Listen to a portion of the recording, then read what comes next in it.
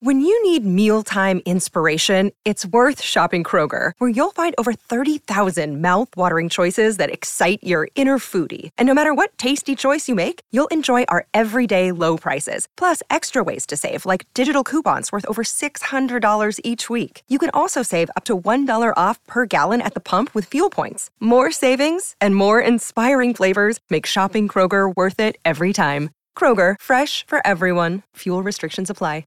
Another day is here, and you're ready for it. What to wear? Check. Breakfast, lunch, and dinner? Check. Planning for what's next and how to save for it?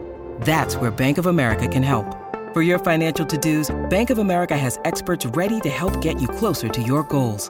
Get started at one of our local financial centers or 24/7 in our mobile banking app. Find a location near you at bankofamerica.com/talktous. What would you like the power to do? Mobile banking requires downloading the app and is only available for select devices. Message and data rates may apply. Bank of America N.A., member FDIC. Running the option on first down. Hagan has it. He has room. He's got one man to beat. Now he pitches to Flanagan, and he may take it all the way. Flanagan's in for the touchdown. McKinley Wright from the logo. Oh, got it! Oh, McKinley Wright. Breaks a tackle. Touchdown. Touchdown. That's 5 for Chris Brown. The defense of Tomlinson. Colorado is going to the NCAA tournament. Stewart with time. Lets it go. He's got 3 people down there. The ball's up in the air. Caught. Touchdown. Caught by Westbrook for a touchdown. I think they like my Colorado swag. Cause when I'm in that play, I don't really know just how to act. And when I'm in that go, you know I'm acting bad. Holly get a bus with my Colorado swag. My Colorado swag. Welcome into the DNVR Buffs podcast presented by the American Raptors. I'm Henry Chisholm, and this might be a long one. There's a lot that's going on today. Apparently, like, the news just doesn't break over the weekend, and I guess it's kind of like a long weekend with Martin Luther King Day. So maybe we were just super backed up today, but boy, was it a busy one. Before we dig into that, here's a little side story. So I've talked about the DNVR Madden League a couple of times on here before. For those of you who weren't listening when we talked about it, but are listening today because, duh. Well, basically what happened was, like, 4 years ago, there were some people who listened to the Broncos podcast who somehow, like, got together and organized this Madden League. For those of you who don't play video games, like, the idea is everybody takes an NFL franchise and it's totally random rosters. Like, there's a fantasy draft to start, and then there's trades and free agency, and you play through the seasons, and you usually get through like 7 of them, and then you get to the next game, which comes out every August, and then you start fresh with the new game. Well, about the time the pandemic happened, or it started, I guess. It's still going now somehow. But right when it started, we found out about this, and so like 5 of us from DNVR joined. The Broncos guys hiked it up on their podcast too, and so now there's like every team has somebody controlling it. There's like 10 or 15 people on the wait list, so whenever somebody drops out or gets too busy or whatever, then they get in. Also, like, if you guys want onto the wait list, just let me know. You guys, I mean, like on Twitter or something, just tell me and I'll get you on there. It's all the Xbox, so that's the one thing. Other than that, though, like, yeah, definitely good. The point is, it's trade deadline week, and all I've wanted to do all day, like, is try to figure out how to get myself another damn cornerback, but it's every 10 minutes there's something else to do, and then something else to do, and something else to do. And so,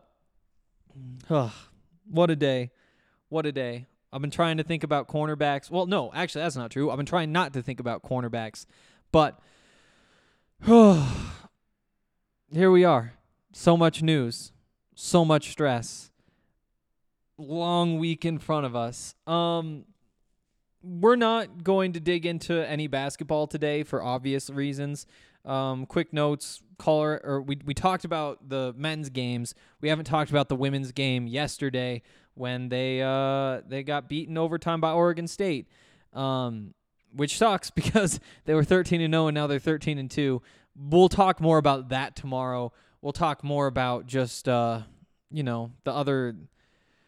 other things that are going on basketball-wise tomorrow. But today there's so much football. It's crazy that we're 3 minutes in and I haven't said anything about it. But, so 3 new transfers. One is Chris Miller. Another is Josh Watts, the punter. And the third and final final for today, maybe not final overall, is Dimitri Stanley, who, he actually had a case for best player on the roster after some of these other departures. But we're going to dig into all of that.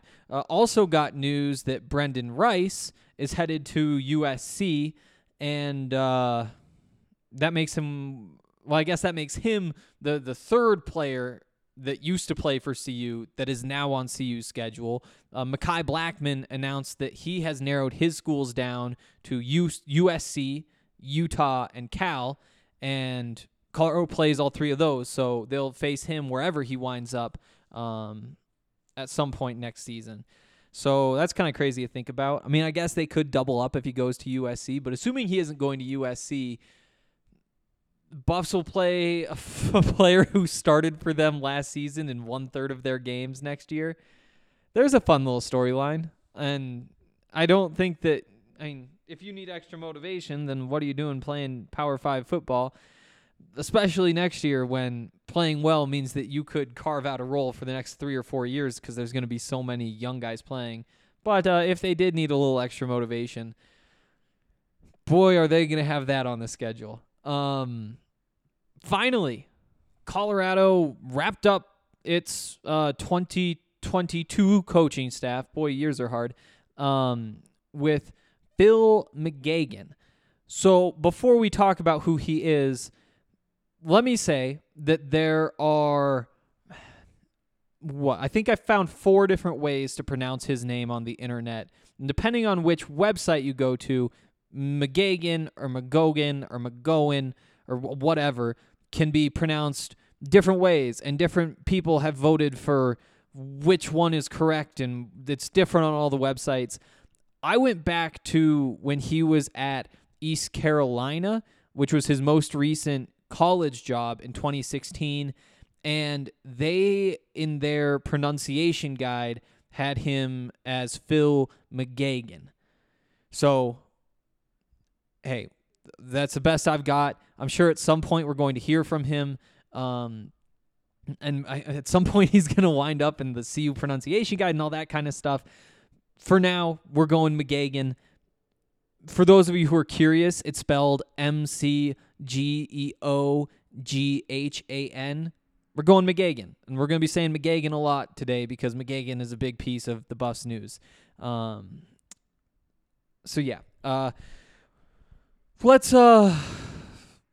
Let's knock out the 2 players transferring, or the 2 people who are committing, because those will be nice and quick. So Brendan Rice going to USC. I actually heard that there were some hitches in that process. You may remember like a cryptic tweet from 3 or 4 days ago. I want to say around 4 days ago.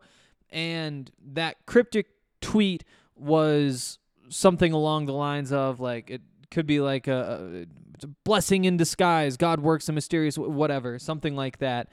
And at the time, it sounded like he wanted to go to USC, but there was potentially some behind the things that were going on that made that difficult. And I guess those all got sorted out. They were able to find a way. And he will now be going to join Lincoln Riley's staff, or not the staff, Lincoln Riley's team at USC.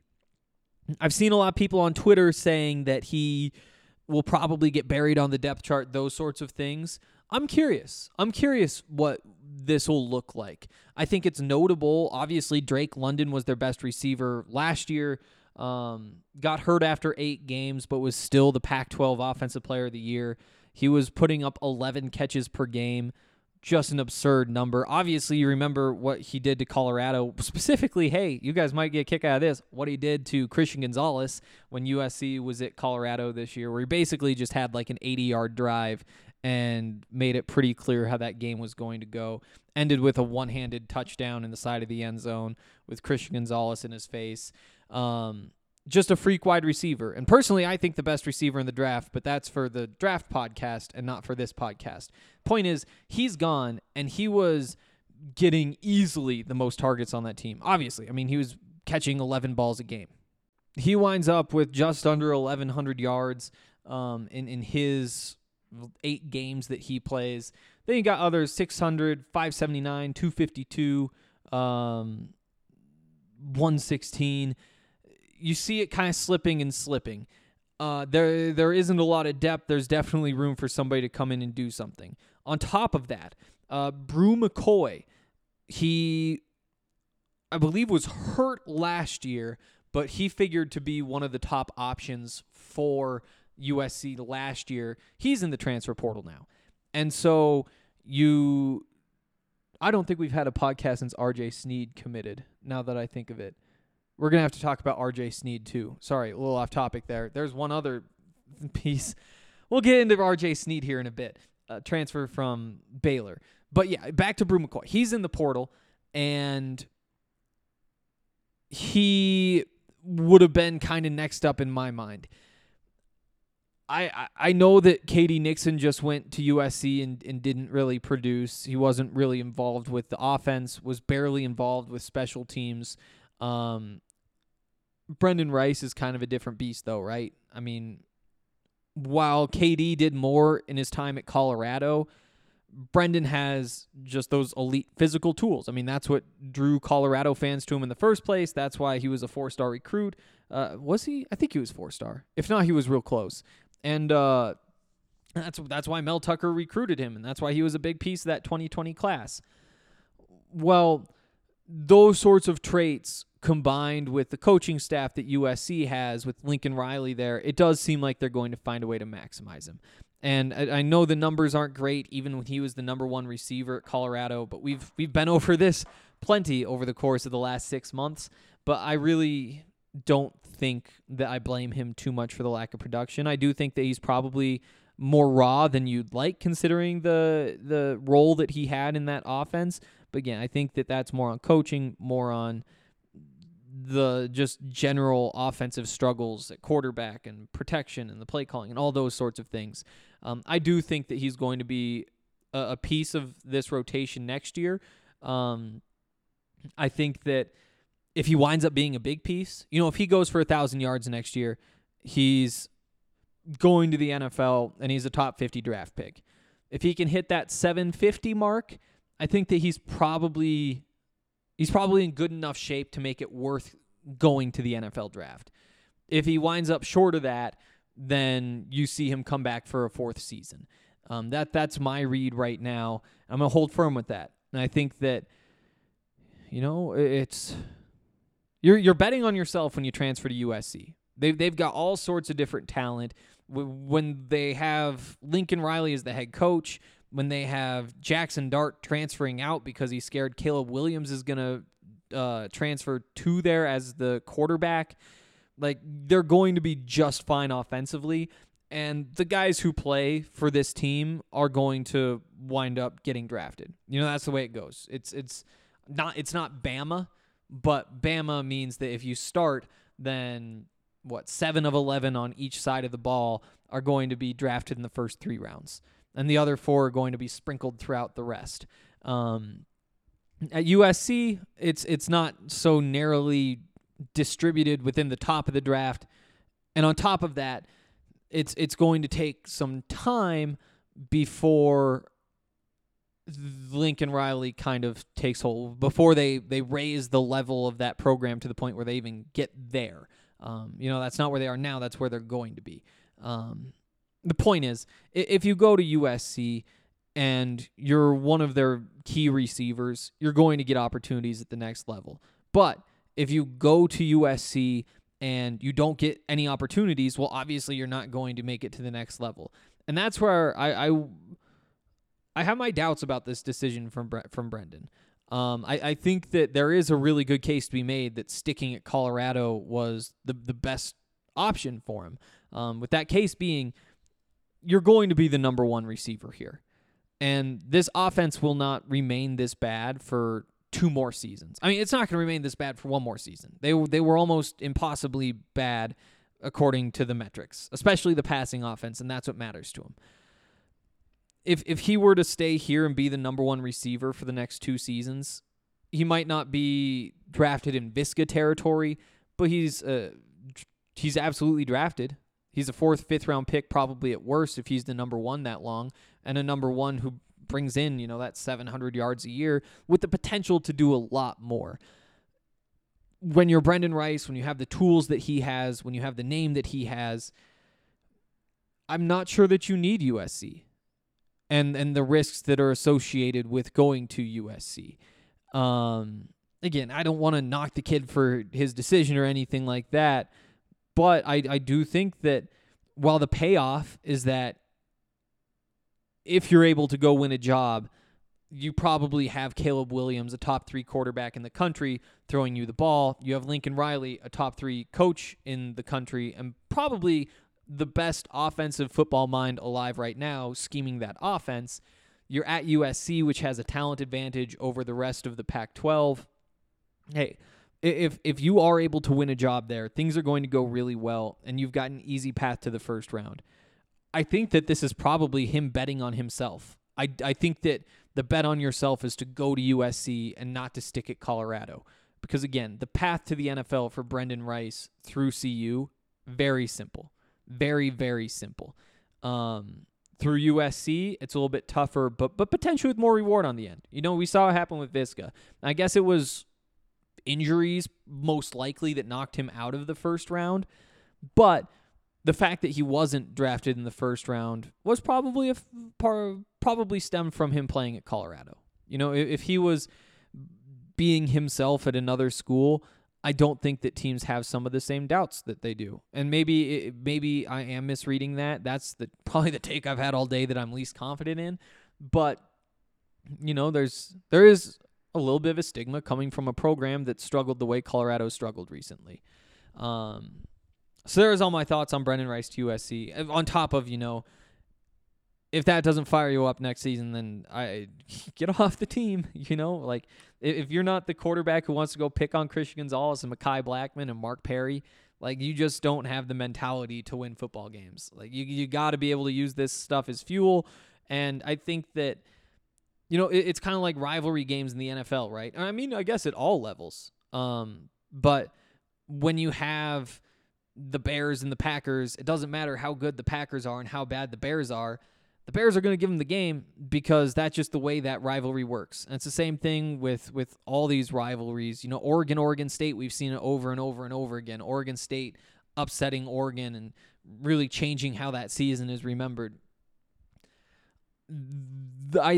I think that sort of energy will exist when Colorado plays Brendan Rice and when it plays Mekhi Blackman, Christian Gonzalez. Because you know what? The truth is, JT Shrout has had practices where he's picked apart Christian Gonzalez and where he's picked apart Mekhi Blackman. Now, it may not have been every practice, and it may have been very few of them, but it's happened before, and he knows that he can do it. And Brendan Lewis has probably had those practices too. I mean, he's had a lot more practices because he stayed healthy, so you'd have to think some of those he won. The DBs, even the young ones, in fact, maybe even more so the young ones who are spending more time going up against the number one offense. They've made plays against Brendan Rice too. I don't want to say the Buffs are scared when they typically go play USC or Oregon or whoever, but I think that when you're knowing that you're an underdog, it is easier to say, hey, we practiced against that guy every day. Sure, he's good, but he's not unbeatable. They're not just whatever. So I think that that's kind of a factor here too. And for that reason, I almost like seeing some of these guys in the Pac-12. Sure, it means that the talent is going from your program to a program you're going to play, which obviously is not a good trade-off, something for nothing. But you have to remember that if USC doesn't pull in Brendan Rice, they're pulling in some other receiver from the portal. It's not like that scholarship is going unused. So you might as well have it be somebody who I think kind of the intangible stuff benefits you because you are the underdog, and it does give you something to kind of cling on to. So there's my Brendan Rice thoughts. In terms of Mekhi Blackmon, interested to see where he goes, right? I think if you put me in his shoes, that's a really tough decision, because each school that he's looking at comes with some real pros for him. And again, like, I know I have a different relationship with these guys than you typically do. I mean, I know some of you are boosters or parents or whatever, and you know these kids, but a lot of the people listening are fans, whereas I have spent a lot of time talking to Mekhi over the course of the last 3 years and, DMing him and those sorts of things. And Brendan a little bit too, but he hasn't been here quite as long, got here during the COVID year, all that sort of stuff. But with Mekhi, as much as you say, you're now the enemy, you're the rival, you're all these different things. And I heard that there was some stuff going on in Instagram Live. I actually tweeted a screenshot from that, but I was on a different show. I was on our pregame show before the playoff games on Saturday, and so I wasn't able to actually hear what was being said. I just got the notification that Mekhi and Brendan and Montana Lemonius Craig were on an Instagram Live together. I was like, oh boy, well, yesterday, Mekhi was on there from Rice-Eccles Stadium where Utah plays. Wonder what he's doing today. It's like, oh, he's at USC Stadium. And I was like, okay, just wait till you can see the USC headband he's wearing and take a screenshot, post that to Twitter. So I didn't actually hear what was being said, but I guess that they were trashing CU. I heard something about like not wearing the clothes or something like that. That's obviously never a good look at all. So whatever that was withstanding, Mekhi, he did follow more of like a typical path. He's going to get his degree at CU, then go get a graduate degree wherever he winds up. And because I know him, I kind of will be pulling for him, even though I know like he's going to the rival, he's whatever, blah blah blah. And I am excited to see where he ends up, because when you recognize where Colorado is as a program, for somebody like Mekhi, it is exciting to be able to say, hey, you're going to go join a really good Utah defense, and you're going to be an important piece of a good team, and I'm excited for him in that regard. And it'd be really nice if that was possible at Colorado, but, after Christian Gonzalez leaves, after Mark Perry leaves, it's tough to believe that defense is going to be as good as it was last year, especially when you lost Nate Landman and Carson Wells to the draft anyway. You lost Mustafa to the end of his eligibility. Plus, the offense is going to put the defense, or did put the defense in bad situations last year. And, the coaching staff has absolutely been upgraded. The talent on the roster, I'm not so sure. Quarterback position, at least you have competition, and so maybe that raises it with the coaching and undoes the lack of talent, whatever. The point is, if Mekhi goes to play for USC and plays well, there's a good chance that he's going to get a shot in the NFL, because Pro Football Focus graded him out as the Buffs' second best defender last season, behind Carson Wells. The year before that, he was the fourth best cover corner in the Pac-12 by Pro Football Focus. He's a good player, and he's put on some weight in the last couple years, and because of that, I think that he will get a chance. Getting drafted would be tough. He'd need a really great season. But again, if you go to Utah, you're going to get a little bit more attention. And they've been putting defensive backs in the NFL. So, I don't know. Putting myself in his shoes, first of all, you have Utah, which is just a really good defense. And you go join that defense and say, hey, I realize that they have big guys in the trenches. I know they've got good linebackers. The offense will find a way to run the football. Cam Rising last year, the quarterback, took some big steps. And he's fairly mobile, and that offense is going to be fine. This defense, we can get up to championship level, and we can give it a good run next year. And if he chooses that, I think you understand. If he chooses USC, and again, it's USC, and as much as we like to bash USC for all the things that USC is, there's a lot of talent there, and it's Lincoln Riley, and they have the whatever history that they have, and they're... you know what comes along with USC. It's LA, and you play in the Coliseum and blah, blah, blah. There's a chance that they're really good too, and you could see why he'd want to go be there. Especially, again, it's just reputational stuff, right? Like if you're the DB from USC versus the DB from Colorado, the initial little piece of bias in the back of the NFL's brains is going to be, oh, athlete. He's an athlete. USC only gets the best of the best. This isn't some, whatever kid who grew and developed and whatever, especially when you get to be Mekhi Blackmon and kind of jump onto the scene by going in there at your best. And if he chooses USC, I think that decision would be obvious as well, like why he would do it. And when it comes to Cal, he's from Northern California, and so he'd be close to home. He's got one more year of college football. Again, they've had solid defenses in the past. They aren't competing for the Pac-12 title in the same way that Utah and USC should be. But, you're near family. You probably have a lot of family, a lot of friends at every game. And if that's your last year playing football, playing in front of your friends and family is a pretty good way to go out, especially just so close to home. So there's some thoughts on Mekhi as well. Curious to see where he ends up. Interesting to see that Brendan goes to USC. I mean, not all that surprising. Only surprising because I thought that there was some trouble behind the scenes making all that fit. But let's talk about the guys who are actually. There's 3 more guys you got to talk about who aren't going to be Buffs. Real quick. Want to tell you guys about Breckenridge Brewery. You know how much I love doing that.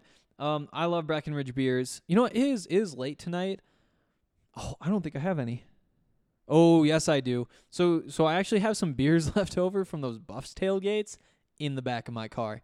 And I might need to crack one of those open. I know, like, for all of us, it's been an emotionally long day. But it's also been, like, an emotional day for my finger. Wow, what am I even saying? I'm so tired at this point. The point is, a lot of texting, a lot of typing, a lot of thinking. A lot of reading messages and trying to understand what's going on and why and who's happy and who's not happy. And the answer is everybody has very mixed feelings. The point is, nothing can solve a very stressful day like sitting back, trying to trade for a damn cornerback in this Madden league with a Strawberry Sky in my hand. You guys know how much I love the Strawberry Sky. It's just a great beer. And I know, like, there's a stigma, right? Like, you're the man with the pink beer, and everybody thinks it's funny. But this one's different because it's not super strawberry-y. It's not too sweet. It's actually like I can't explain what makes your Busch Light, Coors Light, whatever taste not good. But it has, like, that very light feeling. But it comes with just, like, a hint of strawberry. So it's just, like, a good, solid... Beer words are tough for me. Sounds like a guy who drinks a lot of Strawberry Skies, right? No. The point is, they're really good beers. But if you're not into it, you're not into it. You can go get yourself a Vanilla Porter, the Broncos Country Hoppy Pale Ale. So many different beers. Just make sure you're getting your hands on them. They're giving 1% of the profits to the National Parks Conservation Association. They know it's not necessarily like helping this particular fire that happened in Boulder. Thoughts and prayers still with all of you guys. I know we haven't talked about that in a while. It still feels like every day that it's just like, wow, how did that happen? But they help to prevent forest fires in national parks, to help when those happen there, but then also like the other things that go along with it. It's a good group to support. They support them. It's a great partnership that they've had. The same way they have partnerships with all sorts of like the sports things that happen here. The Avs and the Broncos and the Nuggets and the Colorado Buffaloes, notably for this podcast, but also with us. And we love to support them, especially when they're giving money to good causes that we appreciate. So definitely get your hands on one of those, whether it's at the bar, whether it's at the grocery store. Just make sure you do it. Also, gotta tell you guys, and this is a new one. Last week we were talking about the deals that were going on with the wild card games. Well, now we're on to the divisional round of the NFL playoffs. DraftKings Sportsbook, an official sports betting partner of the NFL, is celebrating with a huge odds boost for new customers. We're counting down to Super Bowl 56, and you can get 56-1 odds on any team. All you got to do, bet $5, get $280 in free bets if your team wins. If you're not a new customer, you still have awesome options for the divisional round, like same-game parlays. That means you combine multiple bets from the same game and get a bigger payout. So, like, if you want to take, what would I didn't have any hit this week. Big surprise, right? Like me, the great better. But I had one that was if the Patriots win. And it was like the sack numbers and all that sort of stuff. But you combine like the sacks with the rushing yards for this guy, with the passing yards with this guy, with the, they score first, but they win, but the lead is this. So you can combine as many things as you want from so many different categories. There's hundreds and hundreds of options for every game. You just pick 2 that you like or 6 that you like or whatever. Obviously, the more you put together, the more money you win. The same game parlays are awesome. They make watching games so much fun, especially if you just want to bet like $2 and try to win 100. But DraftKings is safe, it's secure, it's reliable, and best of all, you can deposit and withdraw your cash whenever you want. So download the DraftKings Sportsbook app now. Use the promo code DNVR and get 56-1 odds on any NFL team. All you gotta do, bet $5 and win $280 in free bets if your team wins. That's promo code DNVR for 56-1 odds at DraftKings Sportsbook, an official sports betting partner of the NFL. Must be 21 or older, Colorado only, new customers only, restrictions apply. See DraftKings.com/sportsbook for details. Gambling problem? Call 1-800-522-4700. All right, back into the 3 guys who announced that they were entering the transfer portal today. First of all, Chris Miller.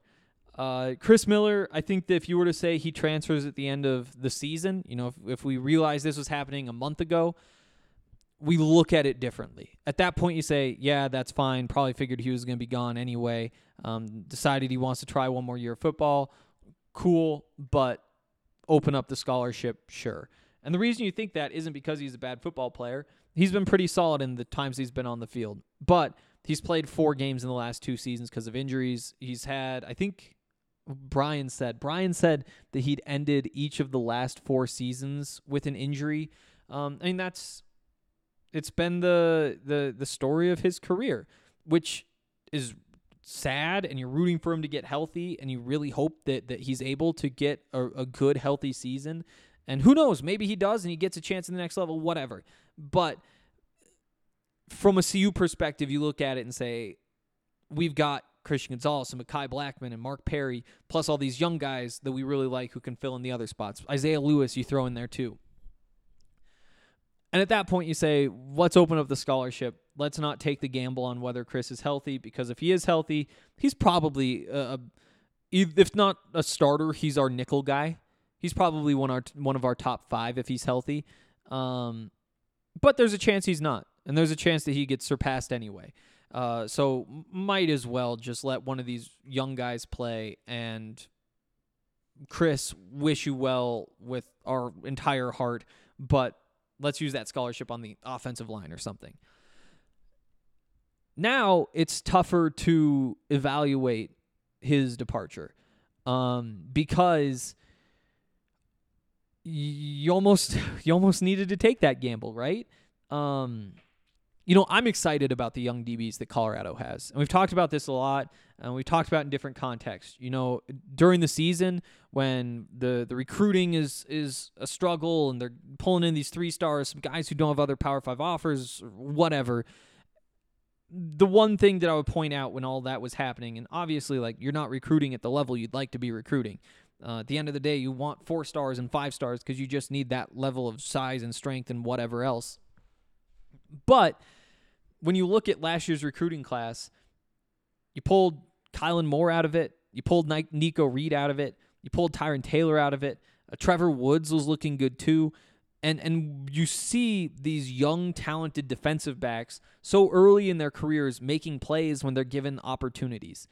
And that is really exciting. It makes you think that, hey, sure, they're 3 stars according to the people who are in charge of giving out the stars, but they also look like they're probably better football players than we anticipated initially.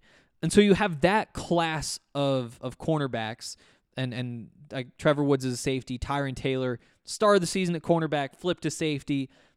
They cross-train all these positions, and so wherever the need is, I would guess that's where Tyron Taylor goes. Plus, you add 3 more cornerbacks. They actually just signed a 4th cornerback in this year's class. And so, plus, their top recruit is a safety. And so you have those young DBs with last year's young DBs.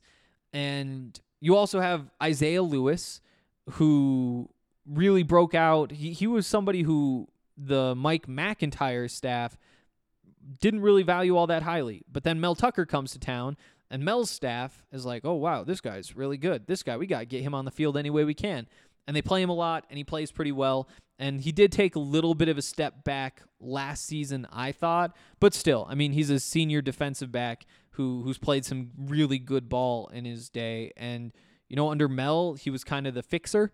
You could put him at the star, free safety, strong safety, whatever, and he would make it work. I think he's probably best at strong safety, maybe at the star in certain situations, you know, when you think the offense is running the ball, is the simple way to put it. Maybe you put him at the star. But he's involved. You have Nigel Bethel, who was the number 3 cornerback last year, got hurt after, I think, 4 games, but he played really well before that happened. He was behind Christian Gonzalez and Mekhi Blackman, so he was typically drawing the number 3 receiver, but he was able to lock the number 3 receiver down. And that was when this defensive group, specifically the secondary, really looked good. Was when you had those 3. You know, Nigel's the guy that during practices for a year and a half, really, the coaching staff would just say, oh, wow, he's always around the ball. The ball just finds him somehow. And then he finally cracked the lineup and played well. Now he's probably your number 1, number 2 corner, depending on whether one of these young guys really pops. You've got Isaiah Lewis to patch one of the safety spots. You have 4 more positions, really, that you just have to see who's able to step up and take those roles. Wouldn't be surprised for sure if they add another corner, add another safety from the portal. I think that would obviously make a lot of sense just to provide a little bit more stability instead of totally banking on those guys, because the bust potential for your secondary right now is high. I think that might be the widest variance of any group on the team in terms of the outcomes in 2022. You could see all those young corners really, really stepping up and playing really well. You know, Trevor Woods at safety looked good too in the couple of games that he was out there before he got hurt toward the end of the season. You could see how that could be a really, really, really good group. And maybe one where there's plays they miss next year where you're like, oh, what were you thinking? But at the end of the year, we're saying, okay, 2023, this secondary is going to be one of the best in the Pac-12. There's also a world where these freshmen, you know, they caught whatever they caught and played well, and they looked better because they were playing next to Christian Gonzalez and Mekhi Black, whatever. And you just don't have enough guys who are ready to play next year, and you wind up giving some big plays because of it. And when you go into the season saying, hey, we don't know what to expect, I think you probably have to go to the portal and try to add somebody. And that's where, you know, when you don't know what to expect, is Chris Miller necessarily the guy that you want to have, the guy that you would add? No, because you don't know what to expect from him. You know, he isn't somebody who at this point in his career provides stability, because you just don't know whether he's going to be there. However, I do think that it would be nice if he was there, and just because there's a chance that he could give you something you don't have. There's a chance he stays healthy and plays well. So this is a tough one to lose. You know, there's a lot of these guys who you can say, Brendan Rice, sucks to lose him. Christian Gonzalez, sucks to lose him. Mekhi Blackman, sucks to lose him. A lot of the guys you look at and say, hey, this is good attrition. You need to open up that scholarship. There was a 15% chance this guy was ever going to be a real contributor for Colorado. Give me a scholarship to give to a freshman or to a portal guy instead. But, you know, we talked about this with Kanan Ray, the guard, who, you know, started a few games, rotated in a few games. Was he a factor? Was he not a factor? It's probably somebody you're like, yeah, we'd rather have a scholarship. But having the question marks you have on the offensive line, it's like, maybe you would like to keep him around just to compete. I don't know. And I think Chris Miller fits into that category where was this the coaching staff kind of nudging him saying, hey, yeah, you should play one more year. We're excited for you, but we think we'll probably go another direction? Or is this one where Chris Miller says, you know what, I want out of here. I have whatever going on that I have going on. I want to whatever. Whose decision really was it? This is a tough one to say. Speaking of that, Josh Watts, the punter, punted really well this year. This was one that was the coach's decision more so than the players. He was brought over from Australia. They gave him basically a 2-year scholarship. The agreement was basically punt for us for 2 years and then go do your thing at the next level. It sounds like he might not transfer to another school. He might wind up just going and trying his pro chances. But the staff was ready for Ashton Logan to come in. Ashton Logan, he gray-shirted last year because they had Josh Watts. Big guy, good punter. Don't know what he's like. I don't think he's quite the same prospect that Cole Becker was at kicker, but he's pretty close to it. And I'm not worried about this one, especially because I think right now Colorado has 2 scholarships open. Would you really be using one of those scholarships on punter? Or do you want another lineman or another linebacker or another corner or safety or whatever? Like you can't have 2 punters on scholarship given the way this roster is built right now, which is really, really, really, really young, just unbelievably young. Again, and could that pay off 2-3 years from now? Yeah, definitely.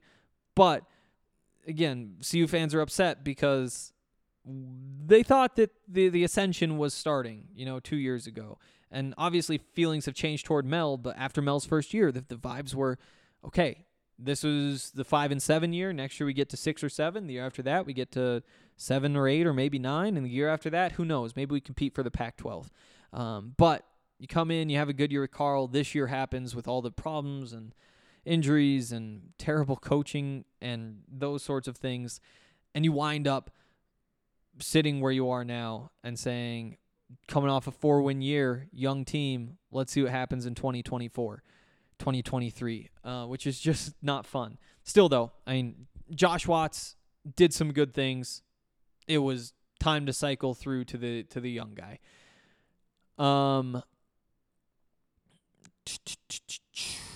Final transfer for entry today, transfer portal entry today, is Dimitri Stanley.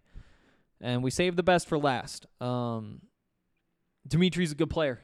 He's one of the two is a it's just so hard to evaluate him and where he's at right now, given that he was hurt for half of last season.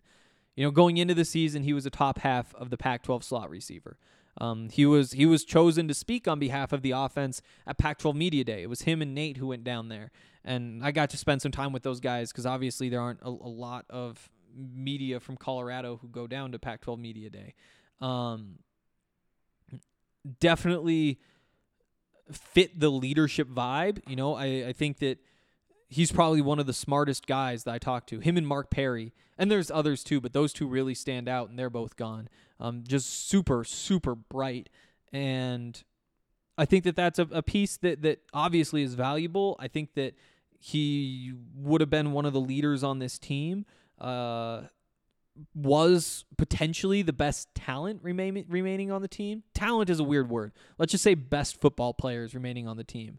Obviously, you got to throw Cole Becker in there, honestly. But outside of that, you run through the offense, who's left. Like Alex Fontenot could maybe be comparable. I'd probably give the edge to Dimitri.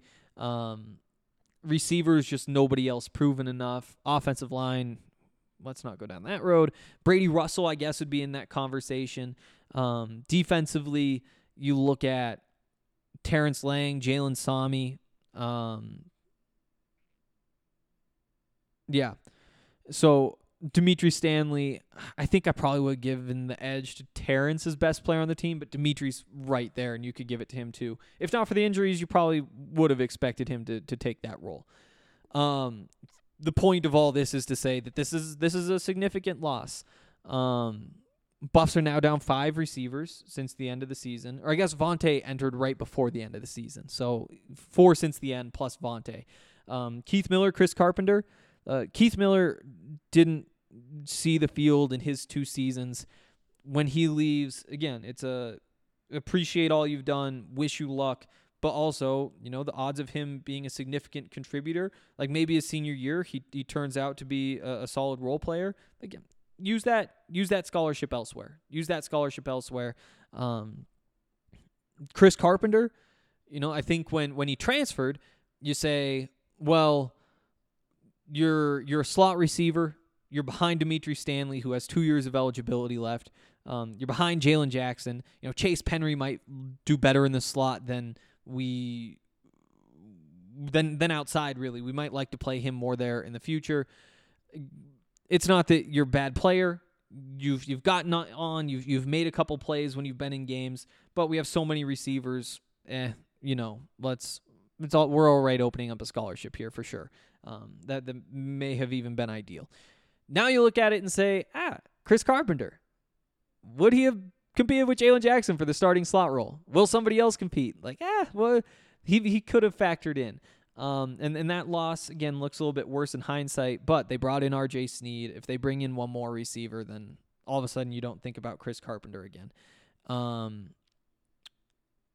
Brendan Rice went down that road. That's a loss. That's definitely a loss. Who am I missing? Vontae, of course. That you're fine with it. It was time to part ways there. He needs a fresh start, and he will get that. I think he went to South Alabama, right? So FCS. I think that's a place for him to have a chance to rebound, and wish him well there. And then Dimitri Stanley. It's a tough loss. It's a really tough loss. Again, maybe not the most explosive receiver. And he is really fast, and I don't think he was maximized. And I think there is a chance that he really does break out wherever he goes, especially because you look at Mark Perry, right? The way that Mark Perry came on at the end of last year. I think that Dimitri Stanley had played just a step above where Mark was, and who knows, if he had played that whole season, then maybe he, like Mark, would have taken that one more step at the end of the year. So now we're saying, like Mark, you have 2 years left, and you might be a really good football player. Still got to go do it and prove it and probably take one more step to be that guy, but Dimitri Stanley's the loss. The point is, lose 5 guys. You now have your leading returning receiver. I guess if we're talking any position, it's Brady Russell, and we're not talking any position. We're talking about wide receivers. So your leading returning receiver is Montana Lamonius Craig, and again, this is another one of the guys who I've spent a lot of time with and talked to quite a bit. I'm excited for him. And I say that to say, I might see him through a little bit rose-colored glasses, just being honest. You can either not be biased or you can, that's unrealistic, so you just say it. I really like Montana. He's a big guy. He's a strong guy. He's made a couple plays.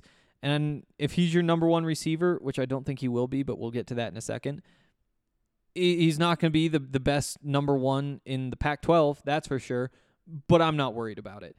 He's going to be very solid in that position.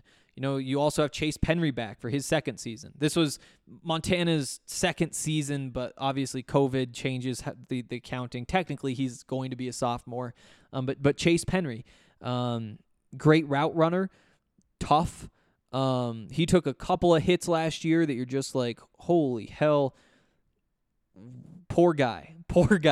And then I talked to him about it, and he's just like, oh, yeah, it's football. You just get up and good. And it's like, well, have you ever been hit like that before? No, never been hit like that before. And it's like, you're good, right? Yeah, it's football. Just next man, all that stuff. He's a tough kid. He's talented. He's another big guy. I'm excited about him too. And then Ty Robinson, the basketball player, comes in number 3, just in front of Levante Chenault. And again, he was a true freshman last year, actual true freshman last year, above the rim type of player. You would like to have a little bit older group. just because those guys are experienced and all that stuff. But I think you could do a lot worse. And again, in 2023, with another year of experience under these guys' belts, you're like, okay, this is going to be a really good group now. 2024, they have potential to be the best group or one of the best groups in the Pac-12. So, you know, it's the concern is the Mark Perry thing, in my opinion, where he comes out, his first year, he's behind Davion Taylor, and he flashes a couple times, but doesn't get to play all that much because Davion's mostly on the field. And you know he's fast. You know he was one of the top recruits in that class. He makes a couple plays, and you say, oh, this guy's going to be special. Well, Davion moves on, and Mark, the next season, 2020, he's the guy, and he's got to play every down. And the truth is, he's young, and he's just not ready for it. He makes some plays for sure, but because fans are seeing him every single snap, it's like, there's a mistake. It's not ideal. It's obviously not ideal. And because of that, the perception of him gets skewed a little bit. And then this season, he grows throughout the season and winds up with, 3 interceptions in the last 4 games? He played really, really well at the end of the season and really did take a step. But because he'd had that path that he had, kind of struggling in 2020, struggling a bit early in this season as well, and still, like, it's not like he was the perfect player at the end. He missed tackles. He had a couple of mistakes, but he turned out to be a solid Pac-12 safety by the last 3-4 games of the year. With 2 years of eligibility left is the big thing. You know, if he was playing at USC or he was playing at Washington, and I guess not anymore, but he's playing at USC or playing at Michigan or Ohio State or Bama or Georgia, well, he wouldn't even be seeing the field till next year anyway. And because he wouldn't be seeing the field till next year anyway, the fans wouldn't have had this really roller coaster where it was like, well, he could be a little bit better. And that's why for him, I'm really excited for him to get to go to TCU. I'm excited for him to have a fresh start where he's going to step in and just be a good football player. And fans will know him as a good football player. And he'll make his mistakes, but he'll also make a bunch of plays because he has gotten a lot better. And again, especially for these non-glory positions like safety, and that, people like safeties, but they're really hard to pay attention to and get a good read on. You know, if a quarterback is good or bad, everybody knows. A running back, it's really easy to look at the numbers and be like, good game. Nope, bad game. Whatever. Receivers, same thing. But when it comes to the down-to-down, gotta lock in on Mark Perry at the back end there. What's he doing? It's a lot tougher to change some of those perceptions. And so for him getting to step in and just kind of have that fresh start, it makes sense. Again, the point of this, we'll wrap back around to these receivers. If these young guys struggle next year, then, I mean, it doesn't mean that they're bad players, you know? That just means that they were potentially too young to have the roles that they had, but it also means that having those reps under their belt will probably expedite their development at least a little bit. And so, again, this is more of a before the season starts type of conversation than a 8 months before the season starts conversation. But maybe temper the expectations, but also remember that not just the receivers, so much of this team is going to progress throughout the season from 2022 to 2023, and a lot of them from 2023 to 2024, some from 2024 to 2025, just incomprehensible. I think don't the Buffs play Florida in 2025? That's always crazy to me. Like, I remember, so you guys actually might remember this. Montana, where I went to school, they beat Washington this season. Well, last year they played Oregon. That game was not competitive. But I remember being like, I must have been 10, 11. I remember being in like my cousin's basement in Missoula getting ready to go to a game and him saying like, oh yeah, they just scheduled Oregon. And thinking like, wow, 2020 or 2019, or I think it was 2019, that is so far away. That game is never going to happen. But then now here we are. And that's kind of how that Florida game is, where it's like these kids, some of them who will be on the field next year will be playing in those Florida games. But yeah. Point is, young receivers, you've got some good talent there, some really good talent. It's a little bit raw, though. Would have been nice to be able to, instead of say those guys are and they're not 1, 2, 3. We'll get to RJ Sneed in a second, but 2, 3, and 4 probably. It would be really nice to be able to say, let's do let's make them 4, 5, 6, or even 5, 6, 7 next year. I guess they probably wouldn't have gotten Sneed. They'd probably be 4, 5, 6, right? No, 3, 4, 5 behind Brendan and Dimitri. Just a role that makes more sense and competition for that number 3 spot. And they probably rotate 5 guys in anyway, but there's more talent behind those 3. Daniel Arias was really solid last year. He has a year of eligibility left. Jalen Jackson, like I said, he'll have 1 more year. Maurice Bell will have another year. Did he redshirt last year? He might have 2. I think he has 1. Point is, they got some veteran guys in there too. So there's all that stuff. Let me throw one more out there. RJ Sneed is joining the team. And maybe it'd make more sense to dig into him tomorrow because we're already going long and haven't gotten to the coach, McGagan. But real quick, RJ Sneed, he is a receiver from Baylor. He has 1 year of eligibility left, which I, again, think makes a lot of sense. You want to get some scholarships off the books. Right now, Colorado has those 2 scholarships, and it really makes you think about how they're going to use them, and honestly, why they need more players to transfer. And you're getting to the point where it really doesn't matter who transfers because a lot of the players you didn't want to lose are already gone. So you're just, if I'm Karl Dorrell, we are working hard during spring ball, in these workouts before spring ball, and only the guys who are really working their ass off and really want to go through the grind to get through this camp are still going to be around, and the rest you're scaring off into the portal. Because again, you don't have many guys that you're worried about losing at this point.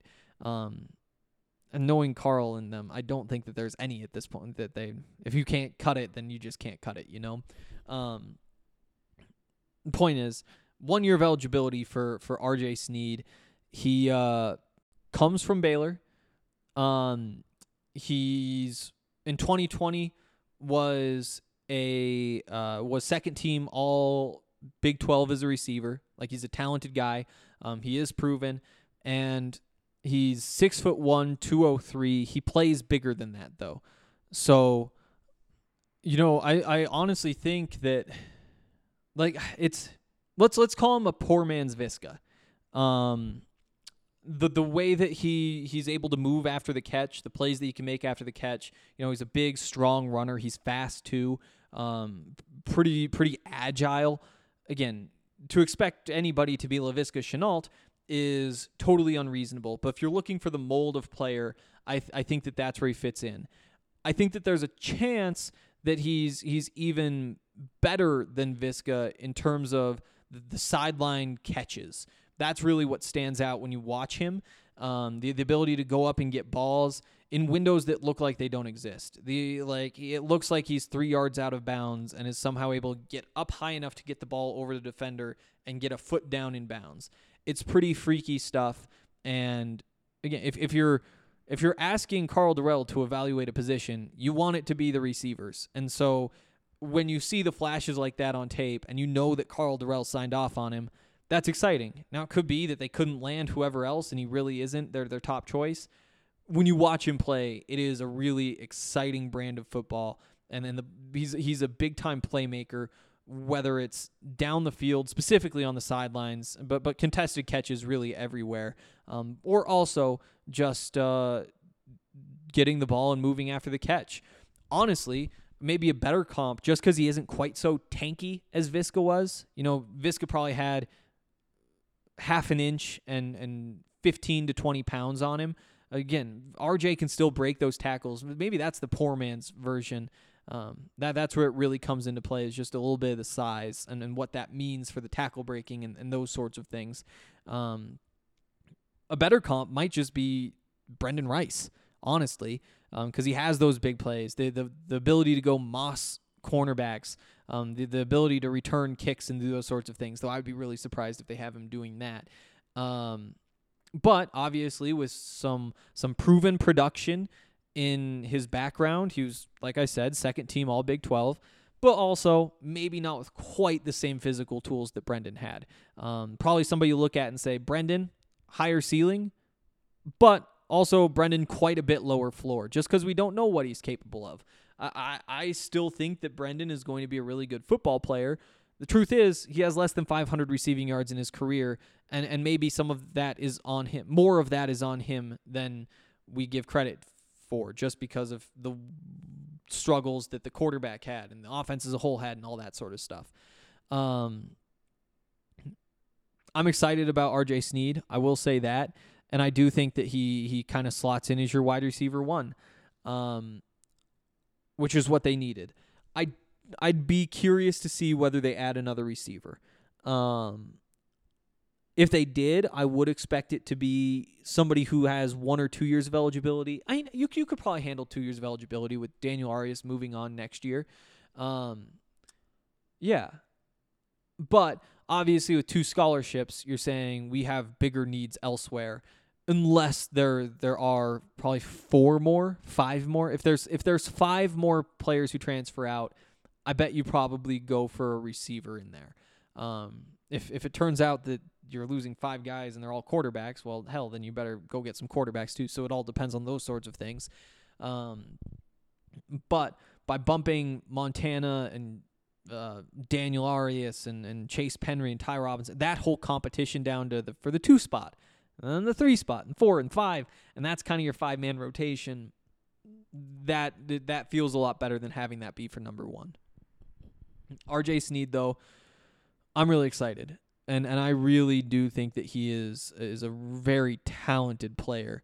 There's that thing about receivers where you're looking, it's like, is he fast? Can he run routes? Does he get separation? But also sometimes guys just make weird catches, and they catch way more passes than they should. And, I think back to like Brandon Lloyd when he was playing with Kyle Orton with the Broncos. It's just like, how was that man so good? Somehow he just always got his hands on the ball, and he always brought it in. And R.J. Sneed has some of that. Now, it also means that you probably have to throw some riskier passes, right? If you're Tom Brady, only throwing to open receivers or those sorts of things. It just doesn't quite work out as well. At some point, you need to lob some up and let him make some plays. That's something that Brendan Lewis struggles with. If he's the starter next year, then you wonder how he'll acclimate. I think later in the season, he was more willing to do those sorts of things, lob balls up for Brendan, for Daniel Arias. But is JT Shrout more willing to do that? Does Maddox Kopp come in and win the job? And Maddox is the guy who does that. I don't know. But I do think that that's a part of his game that needs to be utilized. So there's R.J. Sneed. Let's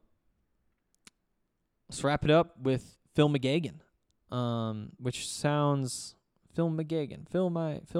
But Phil McGagan, the new wide receivers coach, he is the final piece of the coaching staff. And we can run through those names. Let's do that real quick. Let's run through these names, and then we'll really dig into Phil McGagan. Head coach, obviously, Carl Durrell. Mike Sanford will be your offensive coordinator and quarterbacks coach. Darian Hagan back to coach your running backs. Wide receivers coach, Phil McGagan. The tight ends coach / passing game coordinator, Clay Patterson. He comes over. He was the tight ends coach with Minnesota. Mike Sanford was the OC there, and now Sanford gets fired there, gets hired by Colorado. He brings Clay Patterson over, probably with a pay raise to go along with that passing game coordinator title. Now he's there. Kyle Devan, now the offensive line coach at Colorado. He was they don't call it quality control, they call it an analyst. He was an offensive analyst at Michigan, mostly obviously helping with the offensive line, and that was an offensive line that won the National Offensive Line of the Year award. So, hey, there's a good sign. Defensive coordinator is Chris Wilson. He'll also coach, and I actually don't think that this was confirmed today, but he will coach the outside linebackers. No, it's not in that email.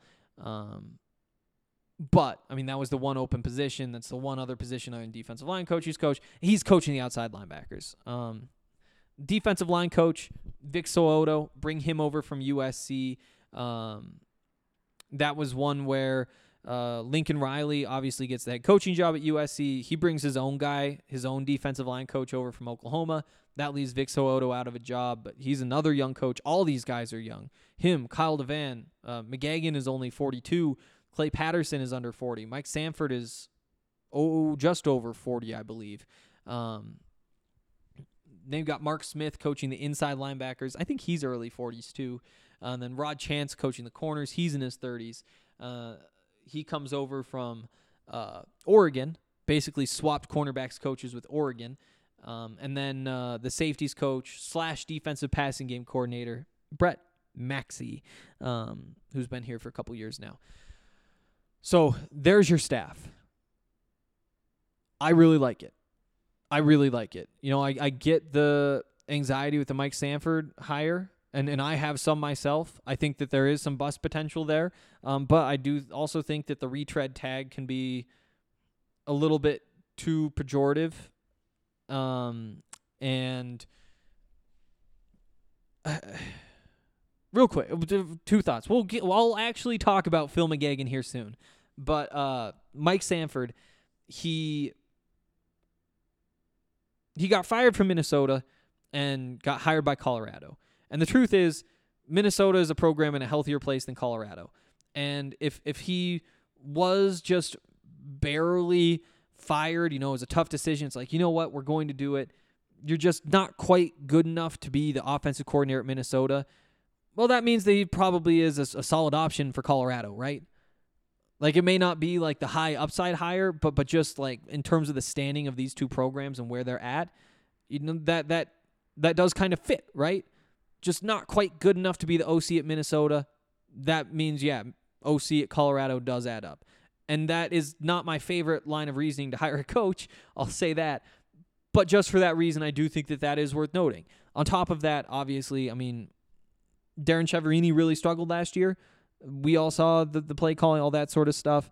This is, I think, a very clear upgrade from what you had. So there's 2 pieces. One is, hey, context-wise, just adding up where these programs are, sure, it kind of fits. Also, it is an upgrade.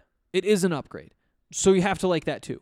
But then the other thing is just that, hey, he's a pretty young coach.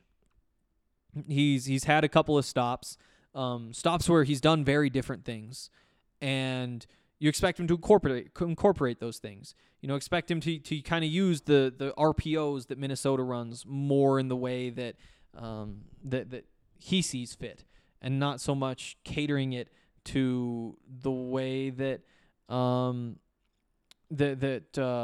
am I blanking on PJ Fleck? There we go. The way that PJ Fleck wants things done.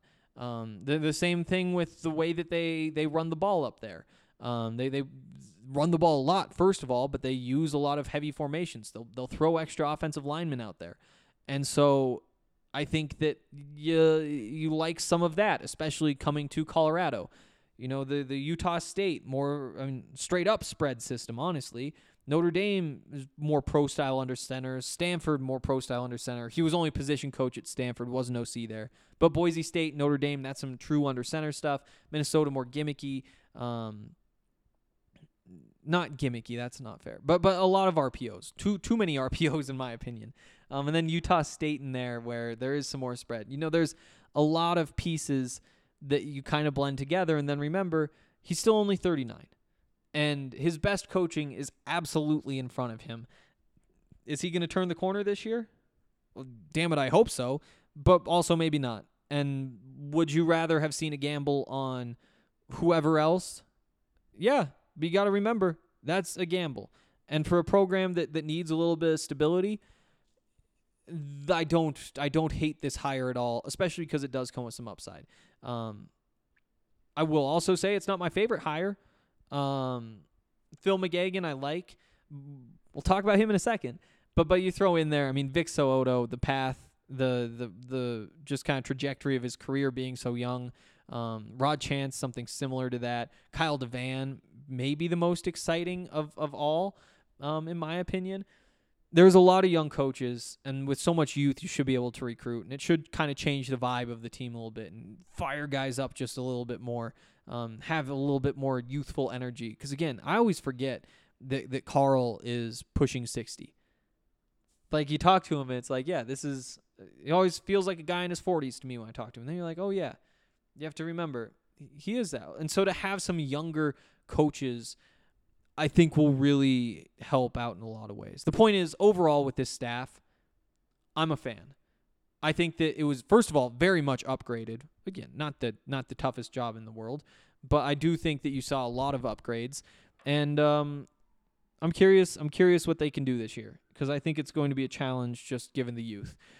Now finally getting to Phil McGagan after an hour. Phil McGagan, first of all, played for the Broncos for I think 2 seasons, 2 to 3 seasons. No, 2 seasons. He was 2 seasons. But they were the final 2 of the 3 seasons where Carl Durrell was the receivers coach. Is that right? I thought he was there longer than that. But the point is, Phil McGagan was a rookie, played a couple years under Carl Durrell with the Broncos. And I'm going to read a couple of quotes that came out when the Buffs made this announcement today. First one comes from Carl Durrell. He said, I first got to know Phil when he was on the roster with the Broncos and he was in my receivers room. I remember as a technician of the game, a very detail-oriented guy. He was someone who you felt that when he was done playing could become a really good coaching candidate in the profession. He's done a reputable job at developing players wherever he's been, and his body of work is very strong. 2 things. First of all, that kind of speaks for itself. Second, sometimes in these press releases, teams or organizations or whatever will just kind of make up the quotes for their coach or their CEO or whatever. Not that one. That sounded just like Carl Durrell. So there's that too. But what Phil McGagan had to say. Coach Durrell has been a very good teacher, or Coach Durrell was a very good teacher.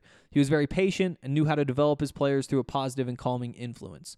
There were a lot of talented players in that room, and he always found the right way to reach every player. Many of us have remained very close to him for the remainder of our lives, someone we could always count on as we grew older and had families and needed advice, whether it was about our careers or our families.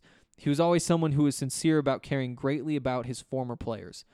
I'm very excited about being reunited with Coach. I believe it's always a goal in life to be able to work for people who know you, trust you, and know what you can bring to the table every day. So it'll be a privilege to work for a man who has integrity like Carl, who is obviously very passionate about football. I love the state of Colorado, so to be reunited with a very special man in a very exceptional place, to take on a job that I am really excited about doing, it's going to be special for our family.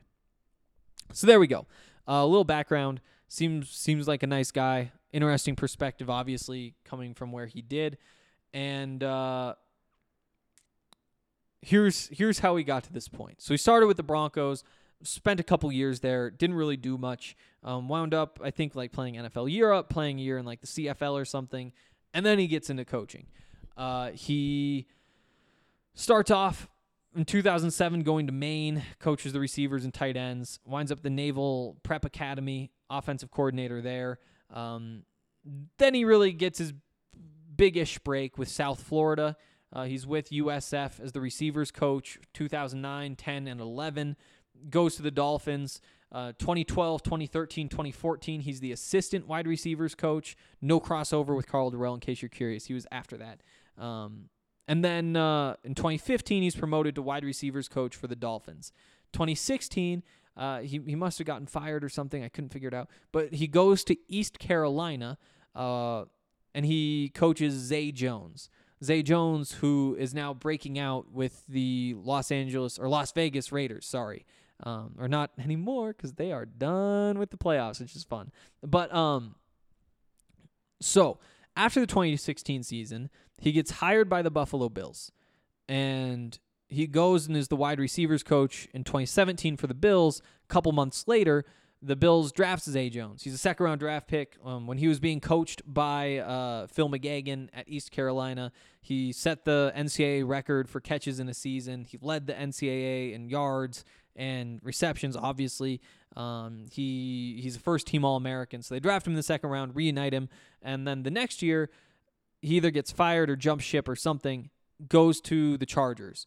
And that's where he's been the last 3 seasons. Or not the last 3, 2018 through 2020.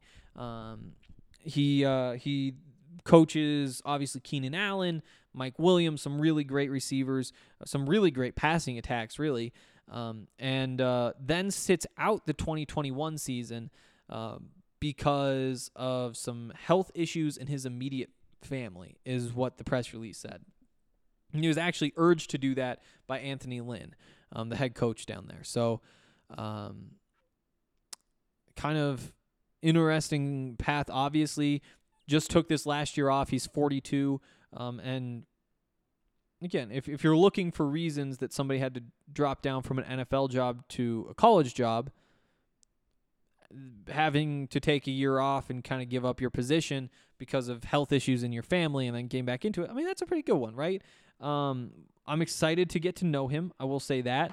In terms of resumes, like, it's obviously a very solid resume. He's worked with some really good receivers. He coached Brian Hartline to multiple 1,000-yard seasons.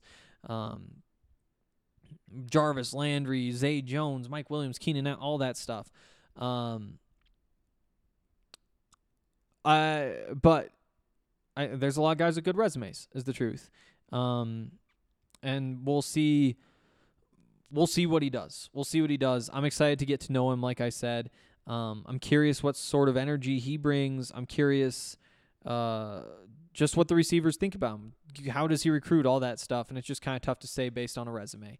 So, yeah, I think good hire. I will say that. We'll close with that. I do think it was a good hire. I don't have anybody who I was thinking like, oh, wow, they should get this guy. So that makes it a little bit easier to have a good hire because I'm not disappointed they missed out on somebody. But it fits the mold, right? 30s, early 40s, kind of bringing youth to this staff, and we'll see what he can do. That's going to do it for today, an hour plus later, and we'll talk again tomorrow. Hopefully get some basketball tomorrow. Who knows? Maybe the football world will just be insane again, and we won't get to much basketball, but I'd like to get to basketball. What time? I need to check when these games are. Does the men's team Friday or Thursday this week? I don't check that until we get close. And I just realized after today, we are officially close. Men play Thursday. Okay, that makes sense. So hopefully we'll get a preview tomorrow. We'll definitely do that, even if there's football. So plan for that. I'll see you then, and we'll talk soon.